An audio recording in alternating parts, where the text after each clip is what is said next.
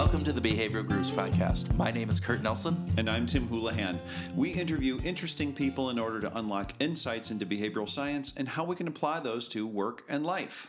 This week we got to talk with Charlotte Blank, Chief Behavioral Officer of Merits Corporation, one of the largest incentive, or as they like to be called now, performance improvement companies in the world.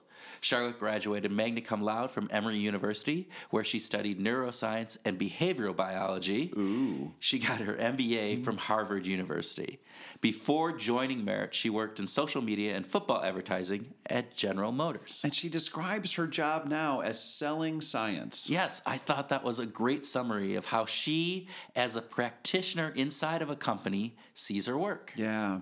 Our conversation started with some interesting discussion on her background and what got her interested in behavioral science. And then we drifted into a conversation of how fairness is key to designing successful programs and her association with the amazing researcher Frans de Waal. She also talked about the research that looked at data transparency, which is a key part of this discussion with her, and what makes some marketing efforts creepy versus helpful. Yes, I really liked the real-world application and how we can mitigate some of that creepiness by applying to just social etiquettes that we have all the time. One, don't talk behind people's backs, and two, don't make assumptions. And if we apply those to our digital world as well as our marketing dealings, we'll be much better off. Yeah, she gave some great recommendations for books to read, which we'll make sure to list on the in the copy of the description. And her choice for her theme song was a bit surprising, but right on target. Yes, it was. Definitely on target. So listen up. We hope you will enjoy this Behavioral Groups podcast with Charlotte Blank. We definitely had very much fun in making it. So groove on.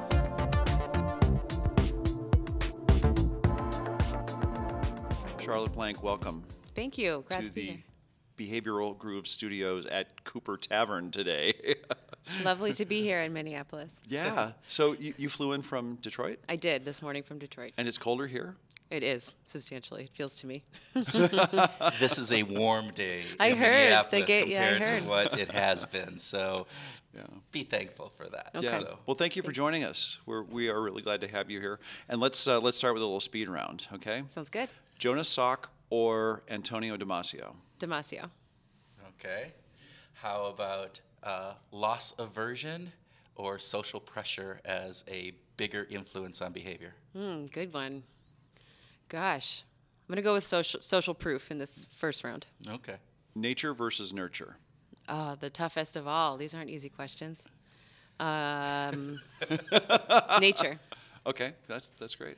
And it can be both. Good. I think we'll end it there. That's a good way just to, lubricate the mind a little bit. Great. Right?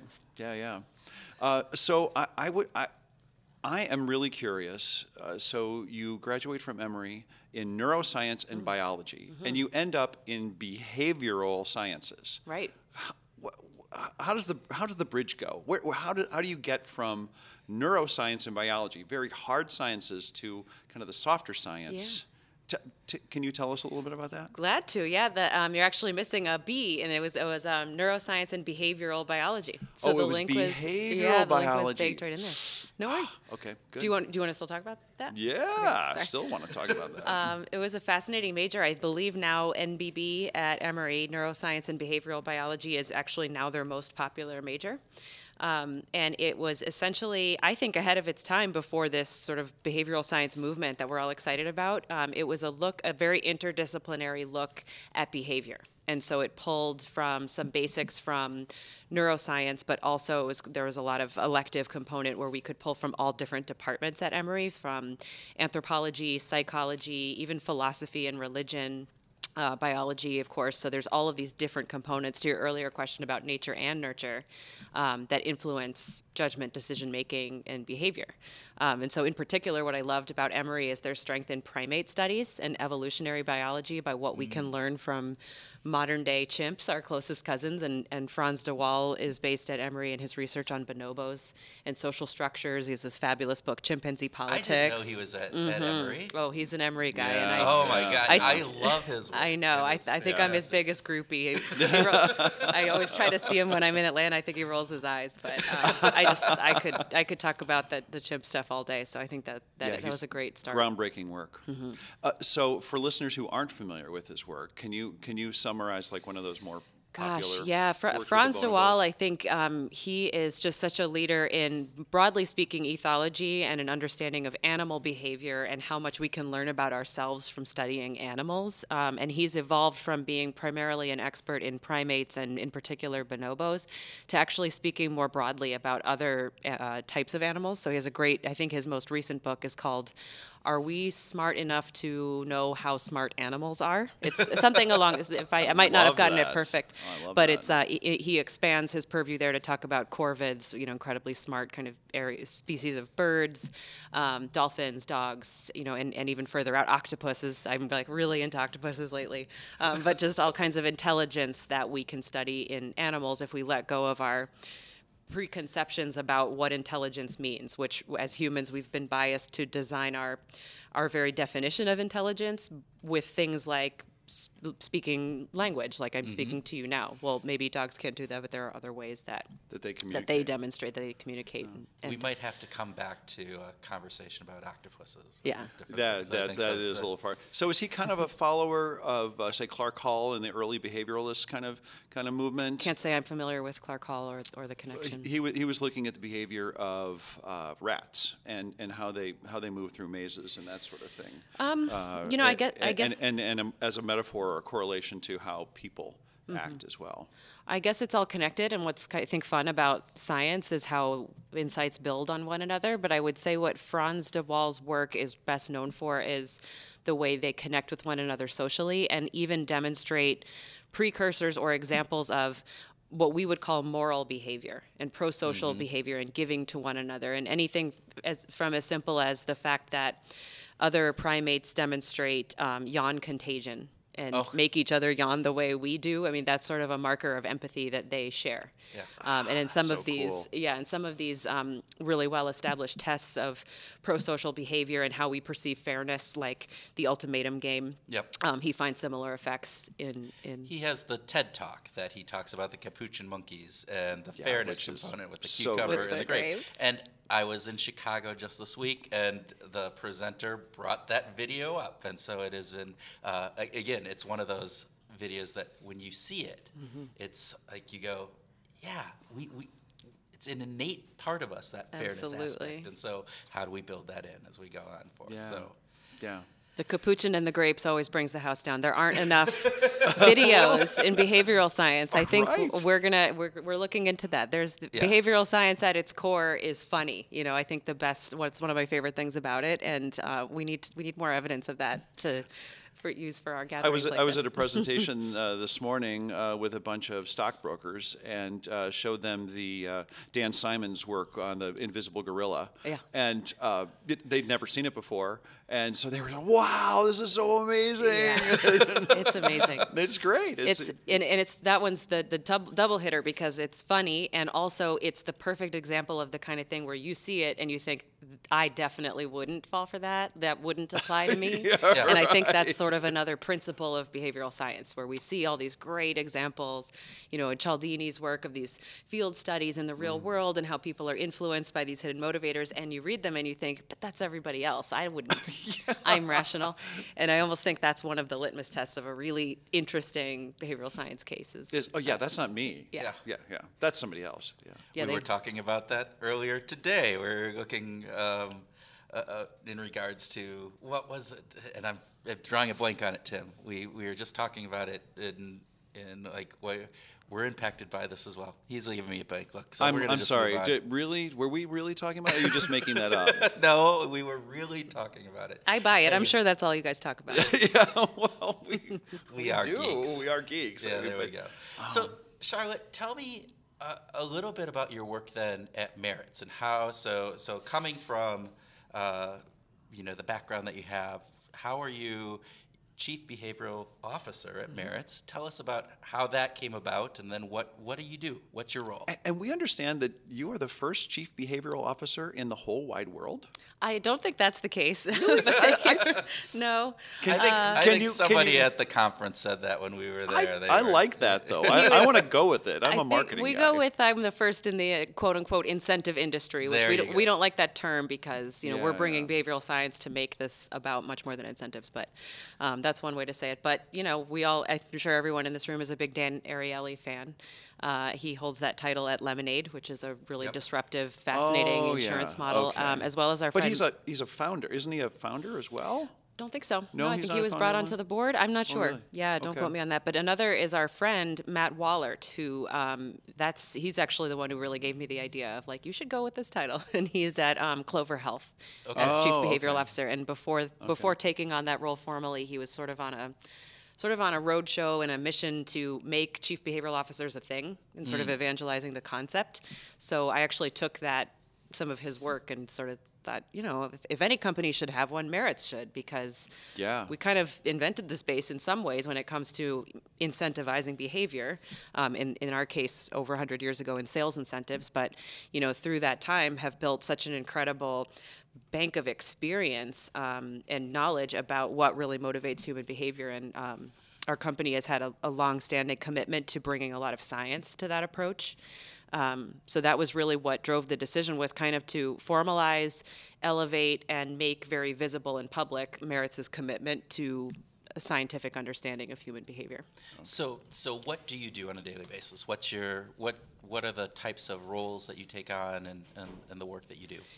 Well, it's an embarrassment of riches and an exercise in prioritization because for those who are not familiar with Merits, we kind of do everything for everyone. We have an incredibly broad, diverse portfolio of solutions that span across sales incentive, employee recognition, consumer loyalty, rewards, travel, meetings, events, trade shows, research, surveys. And we do that for well over a third of the Fortune 100 companies across every industry. So there is so much happening, and it's kind of a behavioral scientist's playground. When we came in and said, we want to start really applying this controlled experimentation method here, opening the doors to our academic partners and inviting them in to do research with us. Well, where do you start? And so far, I've just been kind of going where the energy is, where the momentum is, where some of our biggest programs are, where we see some really interesting opportunities to test some of our favorite principles. But we're continuing to refine our roadmap and align that with these fascinating academics. So what have you been working on recently that is really fun and exciting? What's sort of tripping your trigger these days? So I'd say what gets me out of bed each day and what makes me feel so lucky to do the work that I do is that I feel like we're not just a part of, but hopefully helping to lead this impending movement in applied behavioral science as it relates to the modern marketplace. I think there's, for some reason, all of the great examples and case studies that we all share of examples of testing and applying these principles seem to come from government policy, nudge units set up in municipalities and government organizations, and they're fascinating and really important work because they tend to be oriented toward health behaviors and similar. But I think it's kind of funny that you don't see as many examples from the business world. And so who better than Merits to do that? So that's how I like to think about this as, when we have the breadth of clients that we have, the nature of our work, and the fact that we're already organizing programs that traffic this data that has to do with influencing behavior, and then mirroring that with a lot of my kind of day-to-day work, which is interacting with academics. So I like to think of it as we're the ones kind of putting together this movement. So I think there's sort of two sides to that, and one is doing the actual work. It's running experiments. It's internal consulting with Merits has a lot of people with the word designer in their title. A title like solution designer. So their role is to think through from a participant standpoint, what behaviors are we ultimately trying to influence? What are the barriers in the way? How can we design an optimal solution that really brings out the best in people? So we would work with folks like that, account teams who help us communicate, and really, a lot of people who are just interested in this at Merit. So a lot of what we do is internal and also running these experiments. But the other half of the party, and to your question, what I think is so exciting too, is generating demand and talking about this and speaking about it and meeting with you guys and doing podcasts and engaging with our clients and getting them interested in and curious about behavioral science, so that I can kind of, I like to say sometimes I'm a salesperson of science. Okay. Just in that, selling the idea that, well, if you think this is cool, if you like these examples, or if it sparked an idea for you, then good news, you could be a part of this movement with us. This is a nascent field. It's Right. new. There are new ideas coming out of academia still every day, and very few examples of real world data really proving this out. So it's kind of getting people excited is, I guess, my favorite part. So one of the things that Tim and I have talked about actually quite a bit is how organizations that are using this tend to be using behavioral science more on that consumer-facing side. And we haven't seen as much on the employee-facing side, that the motivational component, outside of the incentive, the merits of the world and the various different companies that are doing that. But help us understand where you see that being played. Is it growing in your mind? Where is that component of our organizations actually taking that next step to say, hey, not only are we taking a behavioral science perspective on our work, but we're taking a behavioral science perspective on our employees and internally inside of the organization. And on our people. Yeah. Yeah, and I think you kind of touched on this, but the line for us can get quite blurry when many or most of our solutions involve employee-related programs or partner-related programs. So in a way, we are benefiting just by learning what we learn from these experiments we run with our clients. So far, internally, I've not been involved with any experimental design, but just more from like an education and training perspective. Okay. It's really important that we kind of spread this passion and excitement throughout Merits' organization, because everybody sort of touches this. Okay. But we're very much a sort of client-focused practice so far. With your clients, have you seen your clients embracing internally, working with their employees and applying these behavioral science principles? Yeah, a few trends I'm noticing with clients is, number one, just a general sort of increase in, I'll call it sophistication or just interest in the scientific method, and a much easier sell on the concept of experimentations and having a control group, even when it comes to employees, that there are ways to design around concerns about fairness and things like that.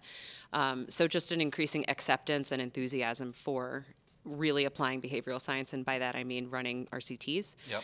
And another thing I'm seeing start to slowly build, or maybe quickly build, but a new thing, is an interest in building a behavioral science practice of their own. So Okay. I'm increasingly being asked about, what does a chief behavioral officer do, and how big is your team, and how do you work, and how do you split your time between external and internal? So I think this movement is an exponential one, Yes. and tomorrow is going to look much more different than a week ago.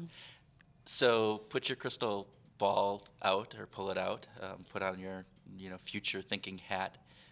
A year, 2 years down the road, where do you see this behavioral science going? Where's the next hot thing that's going to be taking off? I think one thing that I like about behavioral science at the very highest, most conceptual level is that it tends to remind me and remind people more about what we all share in common with one another than about our individual differences. So I actually really like that sort of orientation, and not that it's a friction, but it's a conversation I have a lot, that especially in the marketing side, people want to like segment everything and use data to really customize everything and target to the individual level, like what is this person motivated by versus that person, which I agree is interesting, but I think where we like to play in behavioral science is a bit more about the everyman effect, or on average. But I do think that is the next phase of the science. Like we're going to start getting more customized and individualized, especially as trends like artificial intelligence enable us to easily do that. And another thing that's, I think, helping that, and what we've been developing internally, is a greater coordination with our decision sciences and data analytics teams internally, who work much more closely with the day-to-day client data and can start to surface specific ideas, opportunities that might arise as a correlation in the data. But we can get in there and then say, not just a test of Group A and Group B each get a different treatment, but it's a test of like, how is this affecting this type of person or this participant who tends to exhibit this behavior? Are they going to be influenced by this nudge more than another group? You had mentioned, speaking of tests, you had used the term RCTs. I just wanted to make sure that for our listeners, RCT is a random control test where is typically having multiple conditions set up in a kind of a clinical area. But I wanted to come back to this idea of fairness, especially with your fanhood around Frans de Waal. Where do you see fairness playing out in the workplace? Why is fairness so important in the workplace? Even from a leadership perspective, because I think when you were talking about it here, it was the fact that to put in a randomized control test, right? You have different conditions for two different groups, and thus leadership, at least in the work that I've done, has a hesitation to do that. So where does that play, and where do you see that moving? Yeah, I think fairness comes into play in a lot of the work we do. So at the tactical level in designing experiments, that might be a common cause for concern. The fact that you need to have a control group versus a treatment group might mean that someone's getting something that others aren't getting. So at the basic level, it might be, one group gets cash and another gets, an equivalent amount of points, and we're measuring which one drives more performance. But in the most basic, simple terms, we might run a study like that for a few months and then simply flip-flop the groups so that then everybody at the end of the day has the same treatment, just at different times. And other sort of measures like that might address those type of concerns. But I do notice that that's one of the things that people raise a lot, especially when we're talking about employees. And then I would say that fairness would also be a really central kind of pillar to, just broadly speaking, our solution design. When we think about designing a program that's intended to motivate behavior of any kind, fairness is such a crucial component to it, not only because at the deepest level we are so attuned to what's fair and what's unfair, and we will, in the Frans de Waal example, it was a monkey rejecting a grape that he was perfectly happy to accept. He was rejecting a cucumber. Cucumber was fine the first 3 trials until he notices his neighbor's getting a grape. Now suddenly the cucumber is absolutely unacceptable. And it's a great metaphor, for other research with humans that suggests in thought experiments that people would prefer to accept a lower salary that's, relatively speaking, the highest salary in the fictional company. Yep. Than they would hire. Tim just wrote a podcast or a blog about that. A blog about that. Yeah. So fairness is just like so crucial, and it's part of just like deep in our hearts. We're so attuned to it. So that needs to be thought through in solution design. And when we put together things like rule structures and deciding and giving people feedback on how well they're doing versus others, we have to think about whether it's a fair comparison. And one common thing that might happen is someone might be penalized for doing quite well, but they happen to just be in a super high performing market. So when that happens, are you demotivating this person who, compared to the average in the country, might be a really strong performer? So do you recalibrate that to ensure that people feel that they're being evaluated fairly? Yeah, that's a great example. There's a quote, and I'll misquote it like I always do, but fairness is like air. Its lack of being there is much more apparent than it being there. And I always talk when working with clients is saying, nobody is going to go that extra mile because you have a fair program in place or you're going to do something. But you will hear about it if there's any unfair perception, any slight perception of unfairness. And so it really does have that component as you're thinking about it, and it shows up in so many different ways within an incentive program, within just performance management, within a whole range of organizational constraints as you're working with them. And so it's a good piece to keep And your point about how people notice unfairness only when it's, when fairness only when it's not there, that also reminds me of just kind of compensation in general, and how it's one of those things that's, as long as it's fair and it's considered kind of a hygiene factor, or table stakes, that as long as things are fair, then you're not going to move the needle a whole lot more by making it slightly better than fair. Yeah. But if it's a little bit below fair, then people are going to be. Which is interesting because very rarely, at least in the United States, actual income is not transparent, right? It's often, you can kind of have a perception of what it is, but oftentimes we don't really know exactly what our coworkers are making, and yet we use money as that common comparison, or we have the perception of that.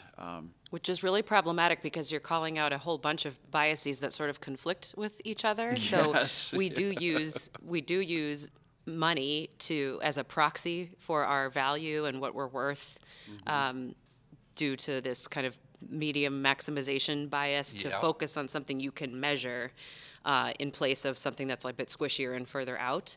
But at the same time, we have this lack of transparency going on everywhere. So you're kind of basing everything on something you think you're measuring well, but could be wildly off, and could be quite unfair, to your earlier point. It could be very quite unfair, and there's confirmation bias with the information that you're getting and anchoring in based on, probably faulty data and a variety of different factors that come around with this. And so it lends, it's very much that component of, it's this really squishy kind of weird thing that has conflicting biases that act upon it, and it's a strange component that we have in the U.S. in particular. So shifting gears here, tonight you're going to be talking about data transparency, and at our meetup, the title is "Don't Be Creepy," which I love, by the way. For those who are listening on the podcast and are not going to be able to take advantage of being here in person, could you give us a little summary about what you're going to be talking about? Yeah, and that's actually a great transition as we were starting to talk a little bit about transparency. That's another just broad trend that I think marketers are going to have to increasingly face, is giving people transparency to the value that you're providing them. This particular study that I was going to talk about tonight, it was done in partnership with some of our academic friends. So these would be with Leslie John, Tammy Kim, and Kate Baraz. 3 different academic partners who are all very interested in basically the concepts of privacy and transparency in this age of big data, and how brands are increasingly able to target and customize specific recommendations or advertisements to people based on their data. And so what does that mean from a privacy standpoint? And basically, how do you we all want to be on the right side of what's helpful versus what's creepy. Yes. And I got that word from them. They use it all the time because we all know what that feels like. And Nick and I were talking on the way over here about all the examples we have of being targeted with weird things, and you're like, how did they hear that about me? Yeah. So this experiment, what we did with RewardSphere, which is a Merit's solution that powers the reward programs that we're all members of. We have over 100 million participants in these consumer loyalty programs across many of the big hospitality, airline, and credit card companies. Anytime you're earning points or status towards something that you could redeem for an experience or merchandise, that might be a Merits program. So our site is quite like, though you would experience it as the brand, Merits might be behind that, and it's quite similar to an online retail experience. So we have a lot of functionality that customers increasingly expect. Like there's some level of understanding that brands are going to be recommending items to me based on my data, but we share that concern for getting that right and being on the right side of helpful versus creepy. So what we've learned from Leslie, Tammy, and Kate is that it sounds like the field of social science can give us some rules of thumb, or basically social norms that we know from the real world that seem to translate over into the digital space of data sharing. So one of those rules we would call first-person sharing, and it's as opposed to third-party sharing. Okay. So it's the idea of don't talk behind someone's back. Don't say, it might be the case if I have something. And by the way, none of this applies to really sensitive information. I mean, that's never okay. But if, let's say it's something kind of in between, like I'm on a diet and I tell Nick about that at work. But then later on, Kurt comes up to me and says, Nick mentioned you're on a diet. Have you tried Whole30 yet? I'd be like, well, I don't mind that but I'd rather have told you. I'd rather you not have gotten that from someone else. So that's kind of one of the rules that they were found from a series of lab experiments. And then a very similar one, but just slightly nuanced, is another rule of direct information sharing versus inference. Like, you shouldn't assume something. You shouldn't infer about someone. You should have that knowledge directly from them. But we are so good at inferring, aren't we? We think we are We at think finding that's right. patterns. That's right. We think we are. Yeah. Yeah, and there's some examples of brands. Even when you get it right, even when you've made a really good guess. That can be off-putting to someone where they didn't get that information directly from you. Well, one of the local hometown stores here, Target, is very famous for the component where they sent the baby advertisement out, the pregnant mom. to the teenager whose dad then contacted them. Why are you doing this? And various different pieces, and found out that it was one of those aspects where, yes, the teenage daughter was indeed pregnant, and that gets to the creepy part, right? Thank you for bringing that up. That was my go-to example, and it occurred to me. Someone on my team reminded me. I was speaking in Minneapolis today, so we were racking our brains for another example. But it really is. There's no better example than that. And partly because I think it's also sort of a compliment to Target that they were way ahead of the game. They had the best data science This was team. years ago. It was incredible. Yeah. It was, I was in advertising at the time, and I was like, wow, I'm jealous. But the point is that it still offended someone because it was just a step too far. It was an overstep. It was a bit creepy. So that's the idea of their research, and what we do just in general. With our academic partners is identify areas of shared interest where we say, wow, what you're studying is fascinating and also really important to us and our clients. So we sort of open our doors to them to run field experiments and see if those play out with real world data. So in this case, there's George Lowenstein did some really great work on privacy and willingness to share, and found that there's, of course, this great disconnect in our brains where people were willing to share immense amount of data personally, and then also say, I would never want that information shared about me. So we have this sort of split personality that says, I'm okay with sharing it, but I don't actually perceive myself as being someone that shares that kind of information. So if you ask me about it, I'm not going to share it with you. It's the weird dichotomy that behavioral science is. Yes, again, to your point, there's always two absolutely. selves. That's fascinating, right? Yeah. It's like, and to a certain part, a little weird and funny as we should have a video on that, right? Yeah. And that was a great citation, this whole body of research on privacy and sharing. Actually, one of the three academics, Leslie John, came from that Carnegie Mellon, George did? Lowenstein world. Really? So, might have been inspired by Have some to of that look work. her up. There you go. Oh, fascinating. Yeah, that sounds A lot of really different, fun. Go ahead, Kurt. You're sitting on a question? Oh no, I was going to actually expand upon that just a little bit more. Oh, okay. Just in thinking about this, but so there's not only the creepiness component of there's an ethical or almost moral component to some of that too, and I'm thinking about some of and I don't know much about this, but Cambridge Analytics and the work that they were doing with some of the election components and being able to take what they were saying, if you had 20 Facebook likes, they could determine your personality better than actually taking, the Big Five personality test. And so therefore targeting messages at different things in order to kind of uncover fears and different aspects in order to get people to vote. And is there a line? Where is that line that organizations need to draw to say, yes, we can get that information. We can understand you better than you probably understand yourself.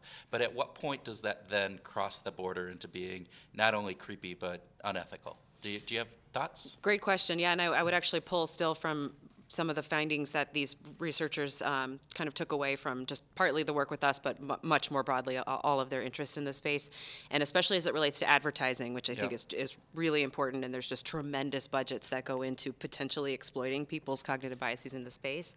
They kind of boil it down into three things that matter most to customers in terms of getting this balance right of being both helpful and not creepy and still, having effective advertising. So the first is trust, and that's really where we played, and actually why we worked well together on this, because consumer loyalty programs tend to have higher trust levels with their customers than an average retailer site, which makes sense. They've opted in to be a part of that community. Right. So trust is really important, and one way to engender trust is by being transparent when you're using these acceptable information flows that I talked about. So those examples of those two rules, if it's true that you got their information directly from them and you didn't get it from a cookie site, you should say that. And that's what we found in our experiment with them. We took on RewardSphere for several different clients. We compared a control condition which simply said recommended. Just the word recommended is how our site usually looks. But we found that in the first party condition we said recommended based on your clicks on this site, which was true. And all we were doing is making it transparent to people. And that caused an increase of 38% in redemption. Wow. So just that additional transparency actually changed behavior. It Indeed. actually changed the way people behaved. Indeed, substantially. Wow. So that's cool. And so they theorize that trust is what's going into that. But there are other important pillars too, and one is the sense of control, that reminding people that they have some control in the space, that they haven't sort of succeeded that in exchange for getting relevant information. So there's another great study by a different academic, I think this was Catherine Tucker at MIT, who looked at, she worked with Facebook and looked at certain personalized advertisements that were not performing very well. Okay. When people were getting customized ads that would say something like, for example, if they could see that you were a fan of Beyonce on Facebook, they would say, as a fan of Beyonce, we know you appreciate strong women and blah, blah, blah. Those didn't perform very well. But what happened was halfway through the experiment or this project, Facebook changed their privacy settings and made it clear to users that they have the ability to change their privacy settings. Like they reminded people, you own this data, you can change your privacy settings. And after they did that, those customized ads like doubled in performance. They were way more effective. People were reminded that, well, this is okay. I have control over this. And I said it was okay for this to be public, and because I gave that permission, then it's okay for you to advertise to me that way, to promote to me that way. Yes, but if I'm getting this right, and this is why Kurt's question is so important, is that can sort of be manipulated, because I think there's research that shows too that you can also find that offsetting effect by sort of manipulating and using that sense of control around something that's not even really relevant. Like if you remind people, remember, you can change your profile picture at any time. You're still reminding them of a sense of control, and that actually still works. That actually still makes the targeted ads perform better, but that's not really fair. That's not the control that is relevant to the situation. Well, and even I think even to the point where you're giving them control over their privacy, and if anybody is like me, I look at the legal S that you read through on that privacy, and it's cognitive overload, and so I will either just say no and just be that status quo bias, or if I do, I don't really understand what I'm necessarily agreeing to. Yes, I might have a sense of control, but I have no real idea if that control is real or not real. So I went to a small summit on this very topic of transparency and privacy, and there was this fascinating early work from an academic who looked at the intersection of design and basically the legal problem of like jamming in all of that important legalese and getting people to understand what they're signing themselves up for in these disclaimers. And he was finding that when they used the exact same language, but made it in a way that Target would make it look, beautiful colors, bubbles, kind of looked like a nice infographic, that people assumed that the language was more friendly and that they were using their data in a much more conservative way. They made all these assumptions just because it felt more visually appealing versus that recoiling that we feel when you see, a typical contract. 8-point font and exactly. legal-esque words that are that whole South Park human centipede.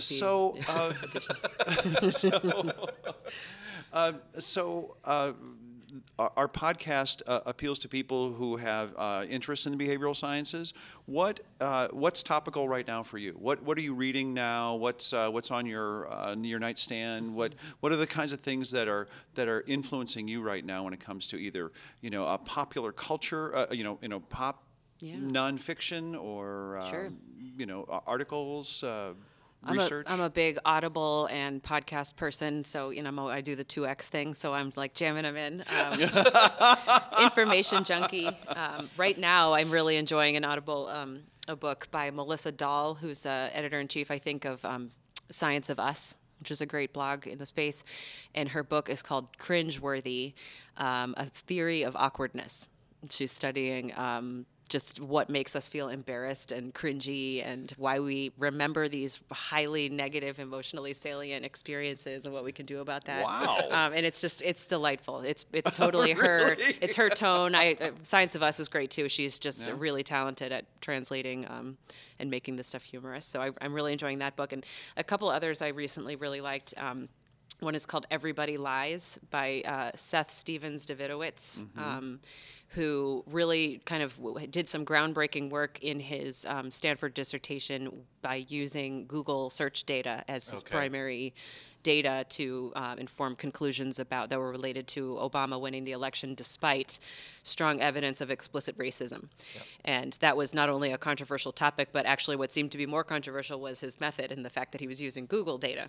And at the time that was shocking, but now it's like, wow, he's the king of all information because he knows how to make sense of this data, and he finds all of these fascinating just really relatable examples that go back to a general principle I find really interesting about how we have these kind of, again, every theory has two selves, but we have this self that we sort of present to the world and the one that we keep private, and that you can get at that private self through Google search data. He even compares a simple search on complete this sentence, the most common ways people complete "my husband is" on Twitter. And it's things like so nice, the cutest, the best cook, the wonderful, and my husband is on Google, and it's like mean, abusive, a jerk, the worst. It's like they couldn't be more different. And it's some of them are quite cringeworthy to bring it back to that, but just fascinating about this whole new way of doing this work and better understanding how people really feel and think. We have to ring up Melissa. We've got to get her on the podcast. Yeah, That definitely. Sounds like fun. When we can bring up some cringeworthy ideas out of it. Definitely. I had one more question, and before we kind of get to some of my favorite questions, I'm looking at Kurt kind of because he's like, you always go there, but Merits right now is you joined the company, you left a big organization, GM, to come to the Merits Institute, and now you're within the corporate infrastructure. What is it that you want to accomplish, Charlotte? I can imagine that you're somebody with some pretty demanding goals. So what is it that you want to make this job be? Yeah. I'm so lucky in that my personal and professional interests are so aligned. I mean, all I care about is behavioral science. It's like all I've read about since I was a kid. I mean, I had maybe about 10 years of experience in marketing and advertising roles, including at General Motors and Turner Broadcasting. And I worked with a lot of people who also studied and were passionate about consumer psychology, and I guess I thought that it was the closest I could get to working in applied psychology without being like an academic, until Merits just came from the sky and found me, and it's like, oh, there's a company that exists and a whole industry that exists to influence behavior. So that it felt quite serendipitous in that way, but my goal is really to make Merits a visible leader in this space and have, through this position, actually contribute to this growing momentum and help launch this movement in applied behavioral science in the modern marketplace, specifically bringing this to the business world. I think I have unique background to do that, and Merits has a unique position to do that. So I really like that our work is, part of it is bringing what we know from academia and from science to the company and understanding and translating and applying, but also an equal part of what we're doing is contributing to the field itself because of the field experiments. So, we just found out actually the Don't Be Creepy presentation that I'm going to talk about tonight. I just got an email today that it's been accepted by a prominent academic journal for publication. Congratulations. Thank you. Well, I'm not on that paper. That's the academics. Oh, but okay. that's what I just. But the they're research, thrilled, and Merritt's was a part of making that happen. Well, because- congratulations to absolutely. Tammy and Kate and Leslie. Yep. Yeah. Thank you. That's Yes, I'll bring that back to them. So that's really cool because that's kind of going to go in the annals and be part of this growing field. So it's neat to feel like we're a part of launching something. We share your enthusiasm. Yes, it's one of the things that we're trying to do too, is just to take this to that next level, right? And how do we do that? How do you apply these behavioral science principles both in work and life, right? And so work, obviously, there's a lot of things going on there, but some of these same principles that we're talking about, either from understanding how advertisers or other people are trying to influence us and making sure that we're at least some semblance of awareness around that and being hopefully better prepared to make good choices based on that. And so with that, one of the things that we often ask is, so are there, if you had to, talk to our listeners and say, all right, here is one thing, either how you can apply at work or in your own personal life, that takes one of these principles that you found either through what you're doing or various different things that would help them. What would that one thing be? Gosh, hard to pick just one. All right, go for but two. One that, sure. 2 or 3. Okay. A lot of this is probably telling because probably a newer part of my role is speaking at events, and that's actually how we met. Yep. And that's not like supernatural or like my favorite thing to do. So I think some of these things that's what came to mind is where some of my most recent growth maybe has come from. So I would think about one that sticks with me all the time is this research on valence versus intensity. And if you're nervous, you never tell yourself not to be nervous, just tell yourself you're excited. Yeah. And that's much closer than trying to calm yourself down, which will backfire. And I also think about growth mindset and Carol Dweck's work on growth mindset. We use that a lot at work as we talk about employee engagement internally and in our employee programs for clients. But I think about it for myself too because I'm a type A overachiever type, and it's really easy for me to get hung up on. Never got that idea. That just totally blows me over. I know I sound like a hippie, but No, I'm sorry for interrupting you. no, that's funny. No, it's fine. But yeah, I try to remind myself that growths are a win, and doing something that might not have been a success, or maybe nothing major happened today, but maybe I probably did learn something new, which is thankfully a big part of my job. So I try to be really aware of that we can count those successes as sometimes we call them get better goals versus be good goals. Those are good to keep in mind too. I like that. Get better goals. Yeah, whose was it? That's not mine. I can't remember whose that was. No, it's and I one of those aspects of that nervousness and taking the increased heart rate and the sweating and whatever else that comes around with that kind of component, and just reframing it is, I think, one of the biggest insights that I think a lot of people can really use, because it's that same nervousness that you get in getting up in front of people and talking is the same one that you have when you're getting ready to run a race and various different things. Your body is responding in the same way, and so it's just how your mind interprets it. So if you can change how your mind interprets it, hey. Happened to me recently. With the Super Bowl in town. There was a. You were playing? What? I wasn't playing. No, I was ziplining across the Mississippi. You did? In a 0-degree weather it was cold. It was really super cold, and I was there with a few family members, and they had that white pale look of sheer terror on their faces, and I was in that mind space of all those butterflies are going to be excitement, and this is going to be fun. And it was really cold, but it was really fun. It was really Could really not fun. have paid me to do that with them. You did not tell me about this, Tim. I'm going to have to. Sorry, it's a big secret. I'm right. not going to let you know. Okay. this is my favorite part of the discussion, Charlotte. So, and Kurt gives me the eye every time. It's like, but we're here to talk about music too, because this is the behavioral grooves, right? So, let's imagine that you get the Nobel Prize, and that you're going to be walking across the stage. What is your theme music going to be? And you warned me that this was coming, so it consumed my week. See, everybody gets nervous about this question. It's a hard question. Why is this so hard? And what happened was it put in my head this song I could not get out of my head, even though there's no reason this would be my song, but I'll just say there's a Shakira song that's like a disco beat, and it's called She Wolf. And I have a buddy named Oven who turned it into Shar Wolf. And he would say, every time he sees me, he sings, "There's a Shar Wolf in my closet." And we used to go, "Woo." So that's been in my head all week, but that's not my theme song. But I decided to crowdsource it today, and I asked my Facebook friends just a couple of hours ago for serious recommendations. None of them were very good. But what I got back were that's what you get for a lot crowdsourcing. of just trashy rap songs. Just tells you how just silly my friends are. And I got back. Did any of them resonate? Was there anything in there? I think there was one that was just so perfect that's I'm probably not the first to suggest it, but it's called "She Blinded Me with Science." Yeah. Oh yeah, Thomas Dolby. Yeah, Thomas Dolby. Yes. that's pretty cool. Yeah. Okay. That Actually, would probably need to be me. you're the first one. Yeah. I also got a couple of handbell jokes. That's a fun fact about me. I was a fantastic handbell ringer throughout high school, so it could be some obscure handbell song.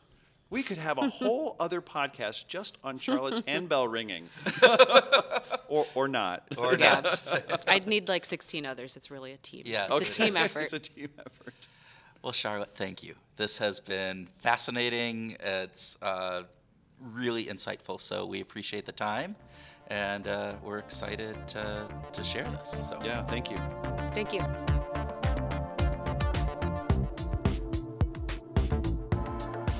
And welcome to our grooving session, where Tim and I groove on what we learned from our behavioral groups interview, and in this case, also the meetup that we did with Charlotte. Have a free-flowing discussion on some of those topics, and then we just talk about whatever comes into our crazy little heads. So, Tim, start off. Charlotte, what did you think? What were some of the Well- really fascinating things for you? Gosh, it was such a pleasure to have her speak. So to have the live meetup was a really great 1-2 punch after the podcast interview, which was really fun. And I guess the biggest thing that struck me about the discussion with Charlotte was her reliance on data and research. Yes. And as a practitioner, I thought that was just great, that she is really focused and looking for opportunities to say, well, what's actually going on in the world, and how can we discover it in a way that we can actually draw comparisons from and draw knowledge from, and that is largely using the scientific method. Right. So And I think that the interesting part on that is bringing in the outside academics into the work that she's doing, right? And getting them to really apply that scientific discipline to it, and bringing that to bear then on actual field experiments. And I think the value sometimes is that, oftentimes academics, we do things in a lab, in a vacuum, that don't always have all of those outside confounding factors that come into real world. And so the ability to bring in some of those people into a world where there are confounding factors and all these other things that are going on, and yet still be able to parse out those key insights, I think is really interesting. what struck you as what are your big takeaways from the discussion, Kurt? Well, I will go on that, and one of the things that I wanted to really, that I liked what she was talking about, because it plays into a lot of the work that I do, the work that you do as well, is that it's often difficult to get clients to buy into doing that type of an experiment inside of an organization with employees, because of that element of fairness that they have, or that concern of saying to an employee that you're part of an experiment. Just that there's a cringeworthiness there of different things, and we'll talk about cringeworthiness I think later too. So I think that was really interesting. The other part, was just her whole the talk that she did about the data and how data can be used in a creepy manner or in a not so creepy manner, and some of the insights. And I thought there were some really applicable components, particularly in the meetup and some of the questions that we had afterwards. Yeah. And I think that for me was really fascinating. She had a great example. I tell Bob that I'm trying to lose 15 pounds, and then Bob tells you that I'm trying to lose 15 pounds, and then the next time you and I see each other, you say, "Hey Tim, I heard you're trying to lose 15 pounds. That's great." I'm like. And the way Charlotte put it was so great. She's not concerned that you know. She's concerned about how you came to know. How you found out, Yeah. right? I wasn't the one who I didn't tell you directly. Right. You found out through a third party, and that there's a creepiness factor in that, right? Right. There's that creepiness, and then the other part about making assumptions, right? And so that she yes. brought up for the other aspect of this, which is you don't want to make assumptions about people, right? It's one of the things that you don't go up to somebody, "Oh, are you pregnant?" And Yes. that's a no-no. My wife taught me that very early on. That's not what you do when you see somebody Personal who experience may coming be through. pregnant, but they may not be pregnant. And so those are the assumptions that you don't want to make. And yet we do that all of the time from a digital, or marketers do that all of the time in that digital world of data and looking at that data and making an assumption about who you are or what you want to buy or various different things. And we talked about the Target example again. Yeah, and that, classic. That just, zonifies that. I mean, that is the classic component of making assumptions. And yes, there's some benefit to that to a certain degree, but it's very difficult to know where that line in the sand is that you don't want to cross over. That is the ultimate example of just because you can, do you think you should? Yeah. There is this element of we need to figure out as a community around the use of behavioral sciences, when is it appropriate and when is it not? We keep coming back to this. This is over and over and over again. This topic keeps coming up, and I think it keeps coming up because we're at the beginning stages of this in the application, and there are opportunities of that we can, but should we? And we're at the forefront of this. It's only going to get worse, and so I think for us, we're able to. I think from a community, right? From a community of practitioners who are actually applying these things. How do we govern ourselves? And what happens if we don't govern ourselves effectively? What does that mean for the long-term kind of area of practice that we're doing? And Absolutely. I think it can be very scary. Absolutely. And the more big data gets used, the more mechanical learning, the more machine learning comes into play, the more algorithms gets created on the fly, and based on algorithms that have been created about things that we want to know. We really need to be careful, I think, from an ethical perspective about how we're treating the people who are involved in this. Yeah, and again, as part of the conversation that we had in the meetup afterwards, it was done right after a school shooting, and the conversation got along to the point of saying, so where does that line draw? If you can get some of that data from the big information from somebody's Facebook posts and different things, that you can get to a point where you're going, hey, there's a 97% chance, 98% chance that this person could go off the deep end and do something like that. And yet there's still 2% that they might not. There might not. And, does it become the minority report? And where is that line that says, yes, this is okay versus no, it's not? And those are questions that I don't have an answer for. But I think they're questions that need to be raised. Agreed. I wanted to call attention to her work with Frans de Waal, or her affinity for her fellow Emory professor, and the work with the bonobos specifically octopuses. That was a new one on me. Yes. I didn't know about his work with octopuses. That was kind of interesting. Yeah, I found that fascinating too. I love and we've used this again. We keep coming back to this component again. There's themes that come out in these behavioral grooves. Fairness. And fairness and how important fairness is. And, obviously the capuchin monkey experiment with the grapes and the cucumbers is a classic. But I think what Charlotte brought in was saying, so knowing that is great. But how do you apply that in then to the programs that she and Merritt's are creating?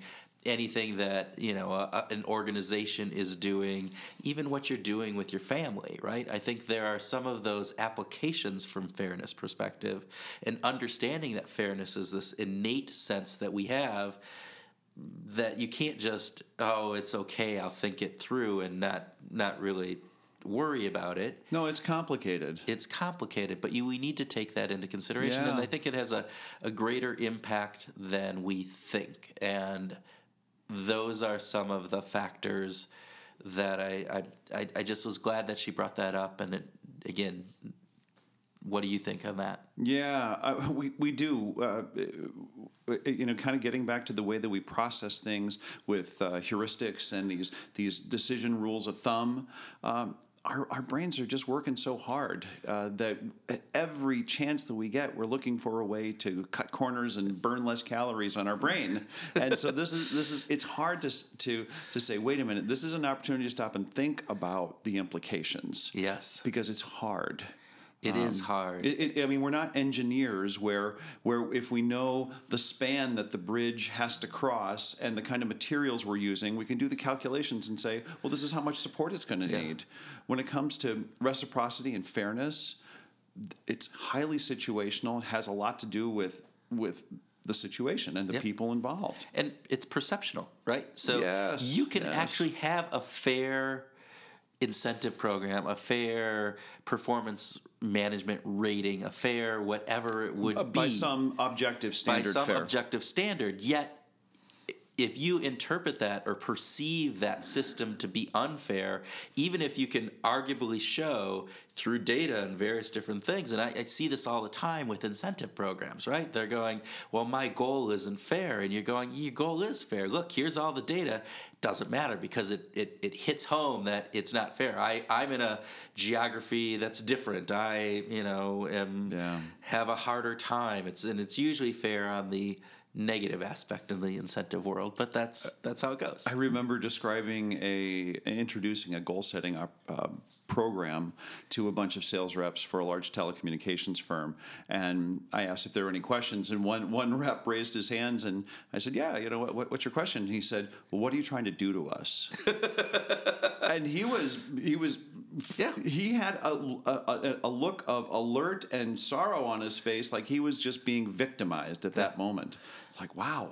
Yeah, and so again, you to your point, that situational component, I think, is really key to understanding and applying a sense of fairness, and it's hard, and so let's actually burn some extra calories and stop and think about that. Use our heads to lose some weight. Here we go. All right. What else? I know we had talked earlier, you were talking about some of the trust, control, and justification components. Yeah, I thought that's a great model that came from that work that she did with Leslie John, Tammy Kim, and Kate Burrows. This whole idea of if the communication is trustworthy, right? If it's coming from a place that I as the consumer have sort of authorized or agreed to, and if I feel like I have a certain amount of control over the data as the consumer, and that the communication is justified, like, well, we're sending you this because you clicked on something else on our site. Those are such great common sense rules, and And I'm really glad that they are supported by the science and the work that was done by these researchers. Yeah, and what was interesting and what I liked that Charlotte pointed out, and I can't remember if it was in the podcast or if it was in the actual meetup. So I forgive me, please, if this wasn't talked about. But she talked about the sense of control. And how that sense of control can actually be manipulated into a situation. So yes, I feel control, so I'm more likely to feel okay that this intrusion isn't creepy. But that sense of control is, well, look, you can change your profile picture, is what the one I think that she said, which really has no relevance on whether or not you are controlling that access or the data that you're presenting out to the world, and so even understanding those kind of components, I think, are really good. There's a lot of ethical lines that we tend to have conversations on in these. I'm just.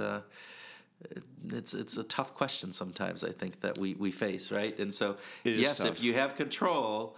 But is that control real or really just kind of, something that is, changing the color of the suit you're wearing as opposed to, something real? And if we're paying attention, we can be aware of and notice and then take action on some of these ethical questions as practitioners and as designers, as marketers, and in human resources. I think there's a whole variety of elements that, if we're tuned in, we could be having these kinds of discussions on a daily basis. I don't think it's fair to assume that we're always going to naturally act ethically in every situation, and that having these questions about what makes sense, what's right. As if we know what's right all the time. I mean, it's a big question, right? But it's situational. It's situational so hard, and so we can't fall back on those heuristics and the simple elements of how we react without having something, not where we don't think about it. So. Right. Oh, good. What else? Kurt, did you have anything else that you wanted to cover today? I was a little interesting that she didn't grab onto that first chief behavioral officer title that we put on her. That she was actually very good about pushing off on saying, hey, I think that this is... she's not the first. She's up there. She's up there. It's amazing. So last any other things? I know she blinded me with science. That was so great. That was just terrific. It fits her. It really does fit, and that she crowdsourced. She crowdsourced it, of course. She crowdsourced that. It obviously dates me, but I would never even think of crowdsourcing my theme song. I probably should, because obviously I don't get stuff. So yeah. All right. So listeners, thanks very much. We want to thank you for listening to this podcast. We want to encourage everyone to go out and like it, rate it from the favorite place that you get your podcast. And if you could just do one thing just today when you're finished listening, just share it with one person. Just someone who you think might actually like the Behavioral Grooves podcast, if you would. We really appreciate that. Actually, share it with 2 people. There you go. Oh, the challenge is out there. And then they can share it with 2, and then they share it with 2, and then pretty soon we have a whole movement going. The Behavioral Grooves movement. Thank you, everybody. Have a great week.